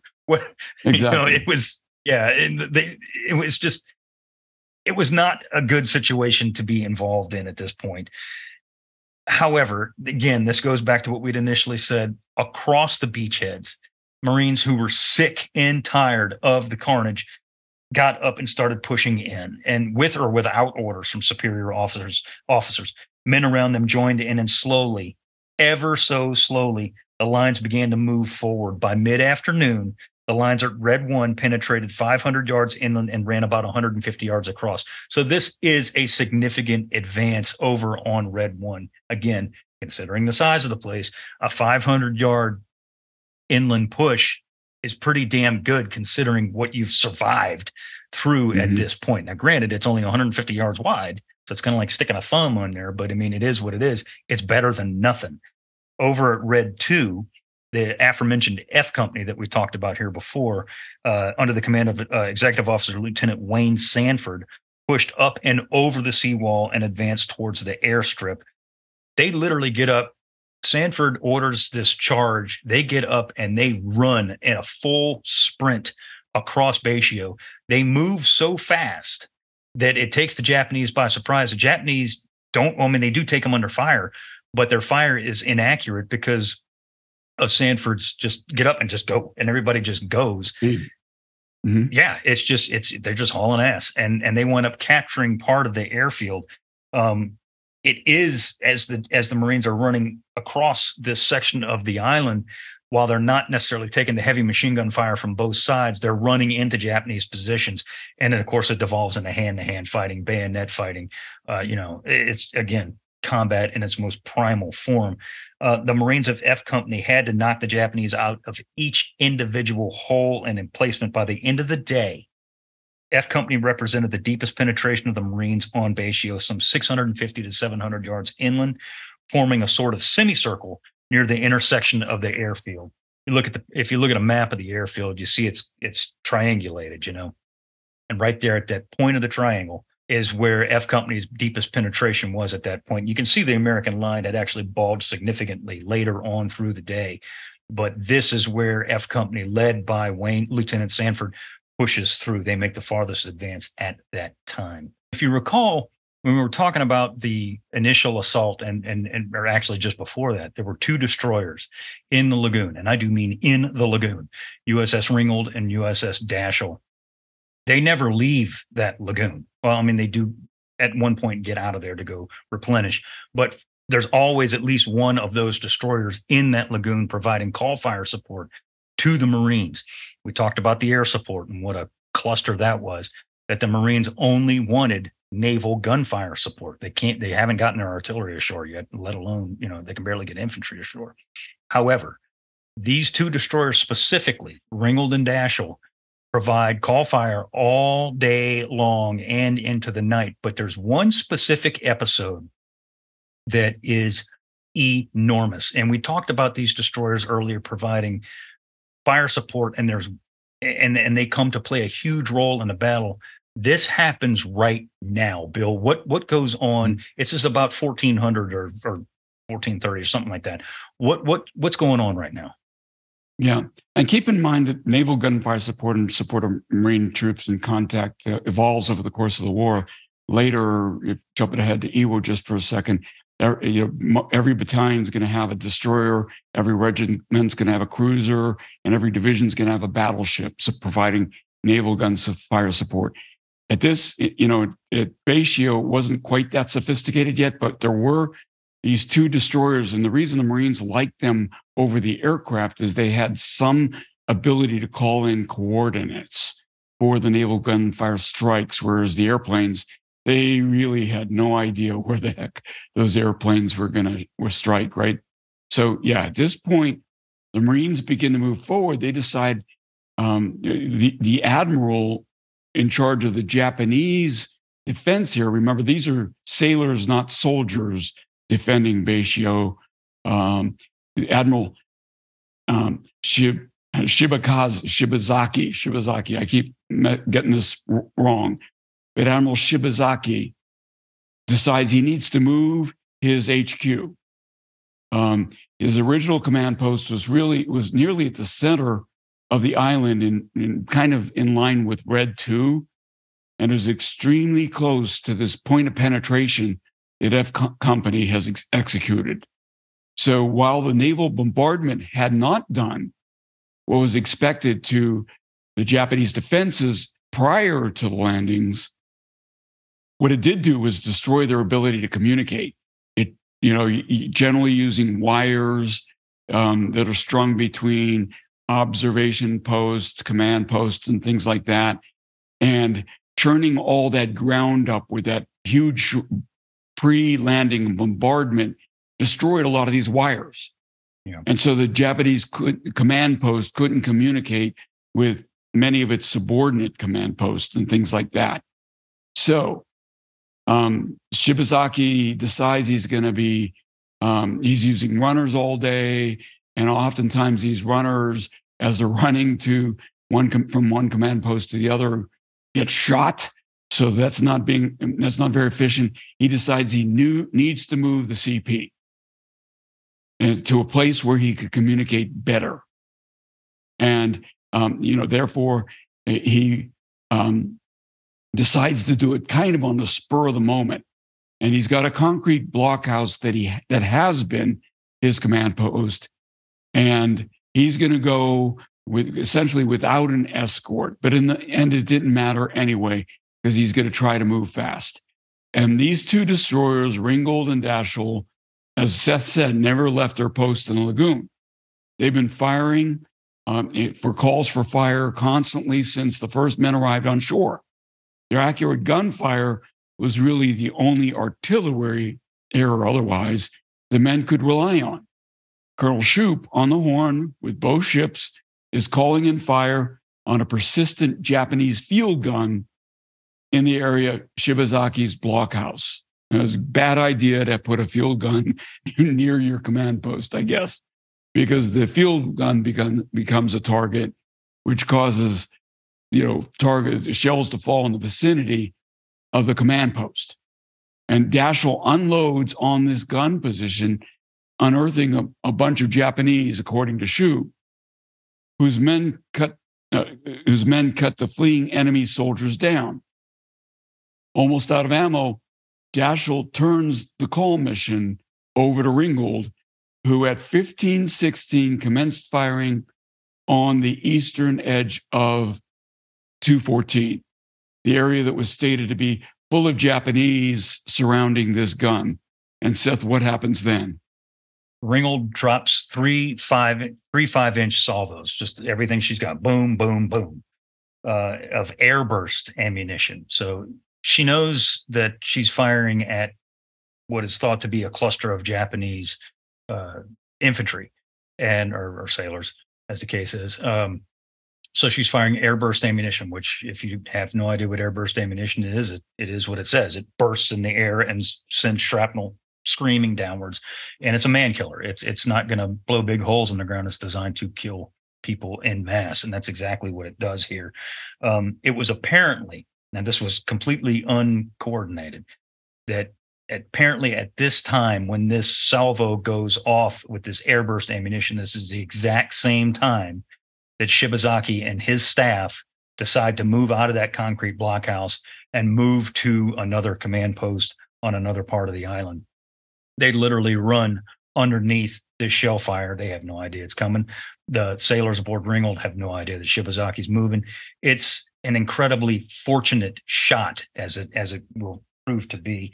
The airbursts explode directly over Shibazaki and his staff, and it eviscerates them immediately, kills them all. Now, and this is the important part here, Bill, now bereft of their commanding officer, the Japanese are leaderless.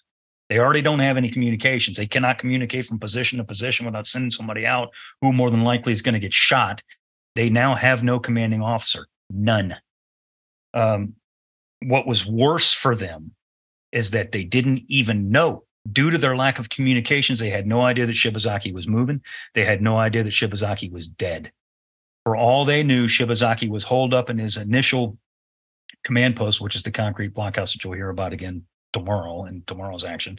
And by tomorrow, I don't mean we're going to air another episode tomorrow, to be clear. It's actually next week, but tomorrow in the historical timeline.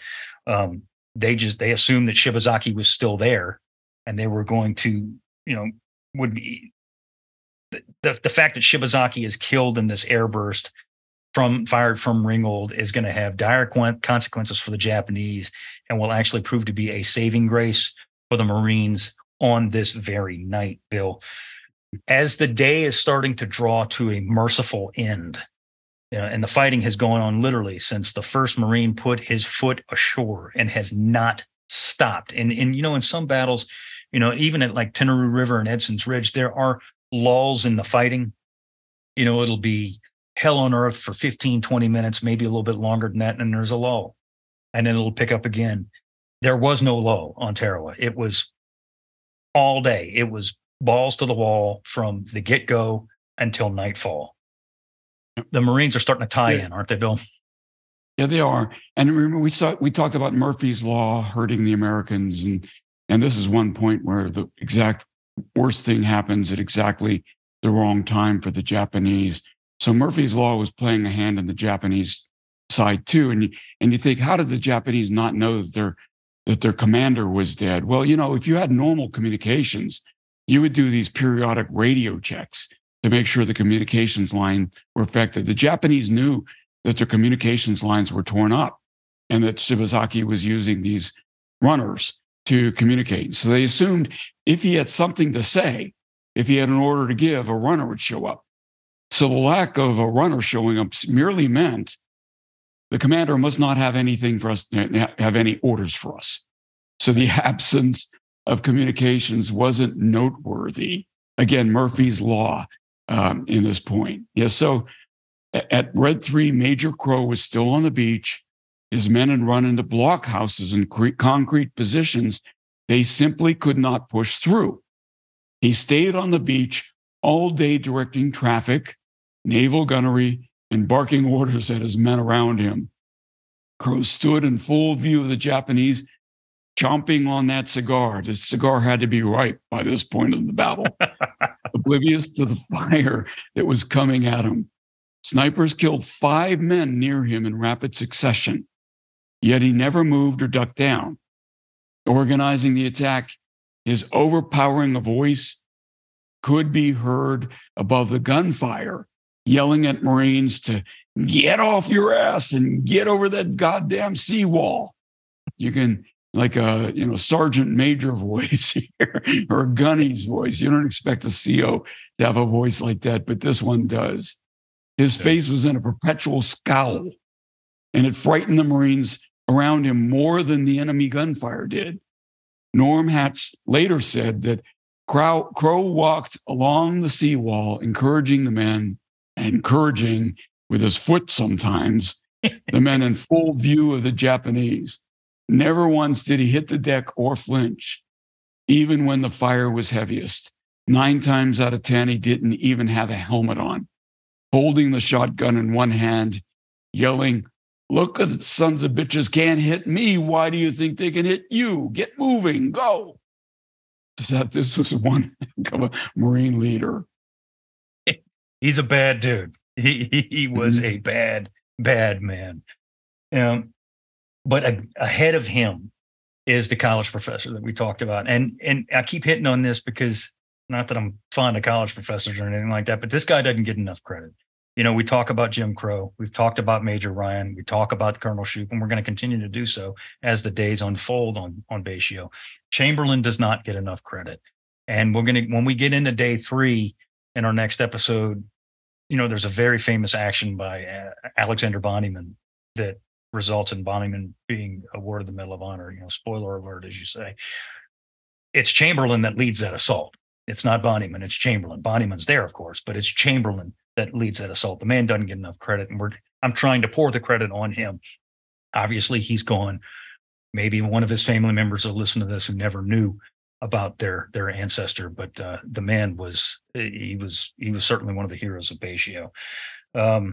He's leading the fighting ahead of Major Crow at Red 3. He jumps up and flies over that seawall, grabbing anyone he could find. He pushed ahead inch by inch until his lines tied in with those at Red 2, helping to form a somewhat secure front line between the two beaches.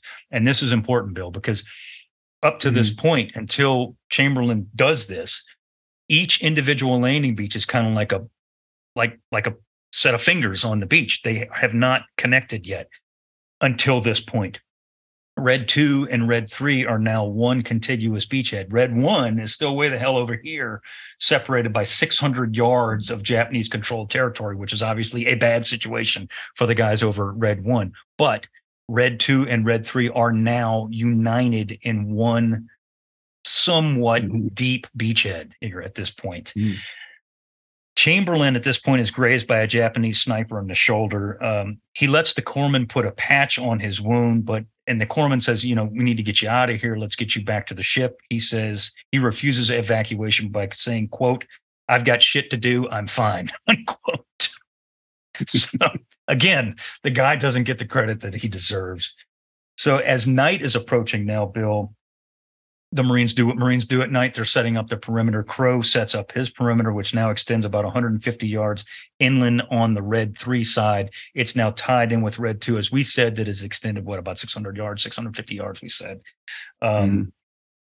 Shoup, however, is still, remember the communications issue we had earlier in the day aboard Maryland. Julian Smith, he is not getting any communication from the beach at all. He doesn't know what the heck is going on. I mean, he obviously can see that, the fighting is going on and that it's somewhat successful, but he has not heard any definitive information at all from the beach. Shoup enlists the assistance of a guy we've talked about before here, doesn't he, Bill? Yeah, a guy who we gave a bit of a hard time to over the Macon landings. So, yeah, this guy's name is obviously Evans Carlson.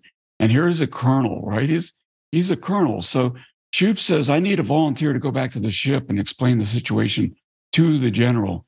And Colonel Carlson volunteers to go back to the ship. Now, that's I've always scratched my head over that. You would think that senior Marine leadership, senior ground combat infantryman leadership could be useful ashore. But anyway, Colonel Carlson volunteers. Shoup takes him up on his offer, says, "Go tell the general and the admiral that we're going to stick and fight it out." So Carlson goes back to the ship, and he tells Smith, they're gonna stick and fight it out. And Smith takes absolutely the wrong message from that message relayed, and he says, "They've done it." And Carlson tells him, "I would wait, sir. The line isn't that strong, and the Japanese are sure to counterattack tonight." So Carlson was a good infantry leader, even though we gave him a hard time. And he did understand what the Japanese might do. And he was exactly right that that's what they would have done. Correct. I'm going to leave it there.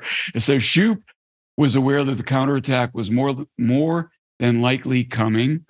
Desperately needing supplies of ammunition, water, and medicine, he instructed all of his men up and down the beach to retrieve the needed supplies from the hundreds of dead men surrounding those who were living.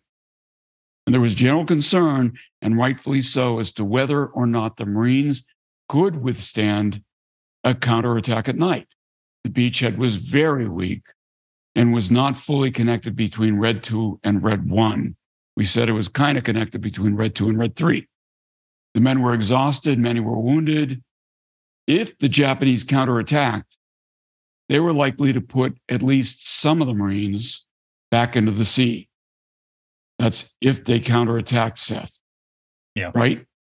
Right. Correct. Yeah. And I mean, to your point, I mean, when you got a beachhead that at some points are 650 yards, 600 plus yards inland, that's a good, fairly substantial area. But when you got specifically at Red One, when you've advanced only what did we say, a couple hundred yards inland, I forget the exact number, but it's not damn far. And you're looking at, a couple of thousand Japanese who are still very much alive and kicking, that they are sure to launch this counterattack. And this is what's so important. And we want to hit on this, is that if Shibazaki's alive, it is almost universally thought that he would have most certainly ordered a night counterattack, a human wave bonsai attack. It's almost 100% certainty that if Shibazaki is alive, he is going to organize, and he can communicate. He's going to organize his people into a night counterattack, and they are going to assault the Marines someplace. I doubt they'd hit the entire beach, but they're going to hit someplace. And they're very likely, as you said, Bill, to push these Marines back into the sea at some point. We'll get into that more in next week's episode when we talk about days 2 and 3. But I mean, this is a very, very real threat. And this is something that the Marines, specifically Colonel Shoup and Crow and Chamberlain and Major Ryan, are fully aware of, that their hold on Betio is tenuous at best. At best. And then if the Japanese do decide to come at them, there is nothing set in stone that they're going to hold this line. Now, as we said, they more than likely would have counterattacked if Shibazaki is alive. But of course, Shibazaki is not alive. Shibazaki is very much dead, thanks to the USS Ringgold. But the Japanese do not know that. So the Japanese, because to what you just said just a couple minutes ago, Bill, they're not receiving any orders. So they assume that what they're doing currently is what they're supposed to do, which is hold your position, fight to the death, don't get out of that position. That is exactly what they do, or don't do, as the case may be. They don't launch a massive counterattack at night. They do send infiltrators at night, though, Bill. Mm-hmm. Yeah, and again, this battle could have gone very, very differently if Shibazaki was still alive. So the infiltrators, kind of try to penetrate the American lines, but for the most part, they're killed to a man. The night is being illuminated by the ghostly glow of star shells fired by these destroyers that are still offshore. As night passes into morning, the Marines are still holding their position by, some miracle. And I'm not sure they could believe their luck in that counterattack that they absolutely expected didn't manifest. The correspondent, Richard Johnston, classified the first day at Betio as what we had won in a day of dreadful carnage, heroic endeavor, and selfless sacrifice was less than 1/10 of a square mile of stinking coral blown to useless bits and stained with great draughts of American blood. Nimitz said about Iwo Jima that uncommon valor was a common virtue. Man, it is doubly true here, Seth. Very much so. Very much so. It really is. I mean, anybody who walked, waded, ran ashore at Betio stands in very high regard in my mind. And I knew a great many of them. And these guys literally ran the gauntlet. And it ain't over. I mean, it's far from over. Of the 5,000 Marines that land on Betio on the first day, on D-Day, 1,500 were dead, wounded, or missing by nightfall.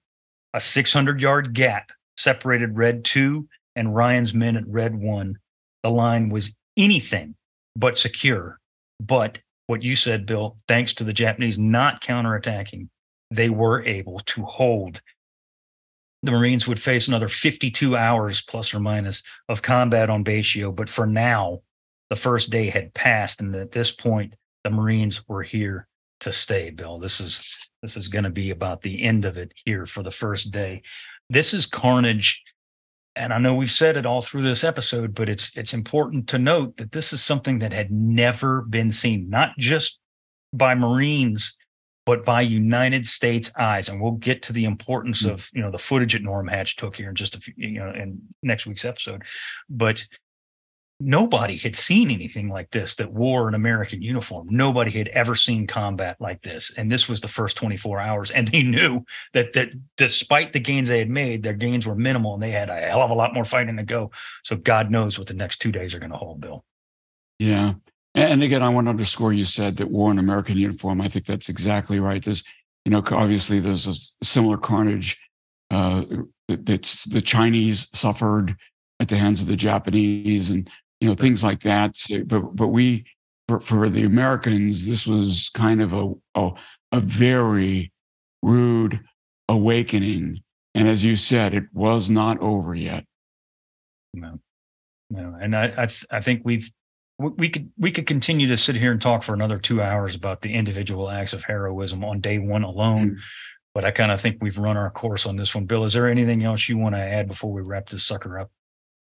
No, I mean, this is day one, folks. You got a couple more episodes to explore this horrible tragedy that befell brave Marines and sailors that in the Tarawa campaign. In fact, we at the Academy we always referred to it as terrible Tarawa. Yep, and it certainly was. So with that, Bill, we want to thank you very much for listening in on our conversation. Please subscribe to the Unauthorized History of the Pacific War podcast, wherever you receive your podcast. Give us a rating and review. We certainly do appreciate it. If you want to see a video version of this or any of our other episodes, please subscribe to our YouTube channel called the Unauthorized History of the Pacific War podcast. If you want to send us a question or an email, send it to unauthorizedpacificpodcast@gmail.com. We will pick this story up again next week, and we'll talk about day 2 and 3 on Bloody Betio, terrible Tarawa, as it were. So once again, I am Seth Paradin. I want to say thank you very much for watching and or listening, Bill. And I'm Bill Tody. See you again next week.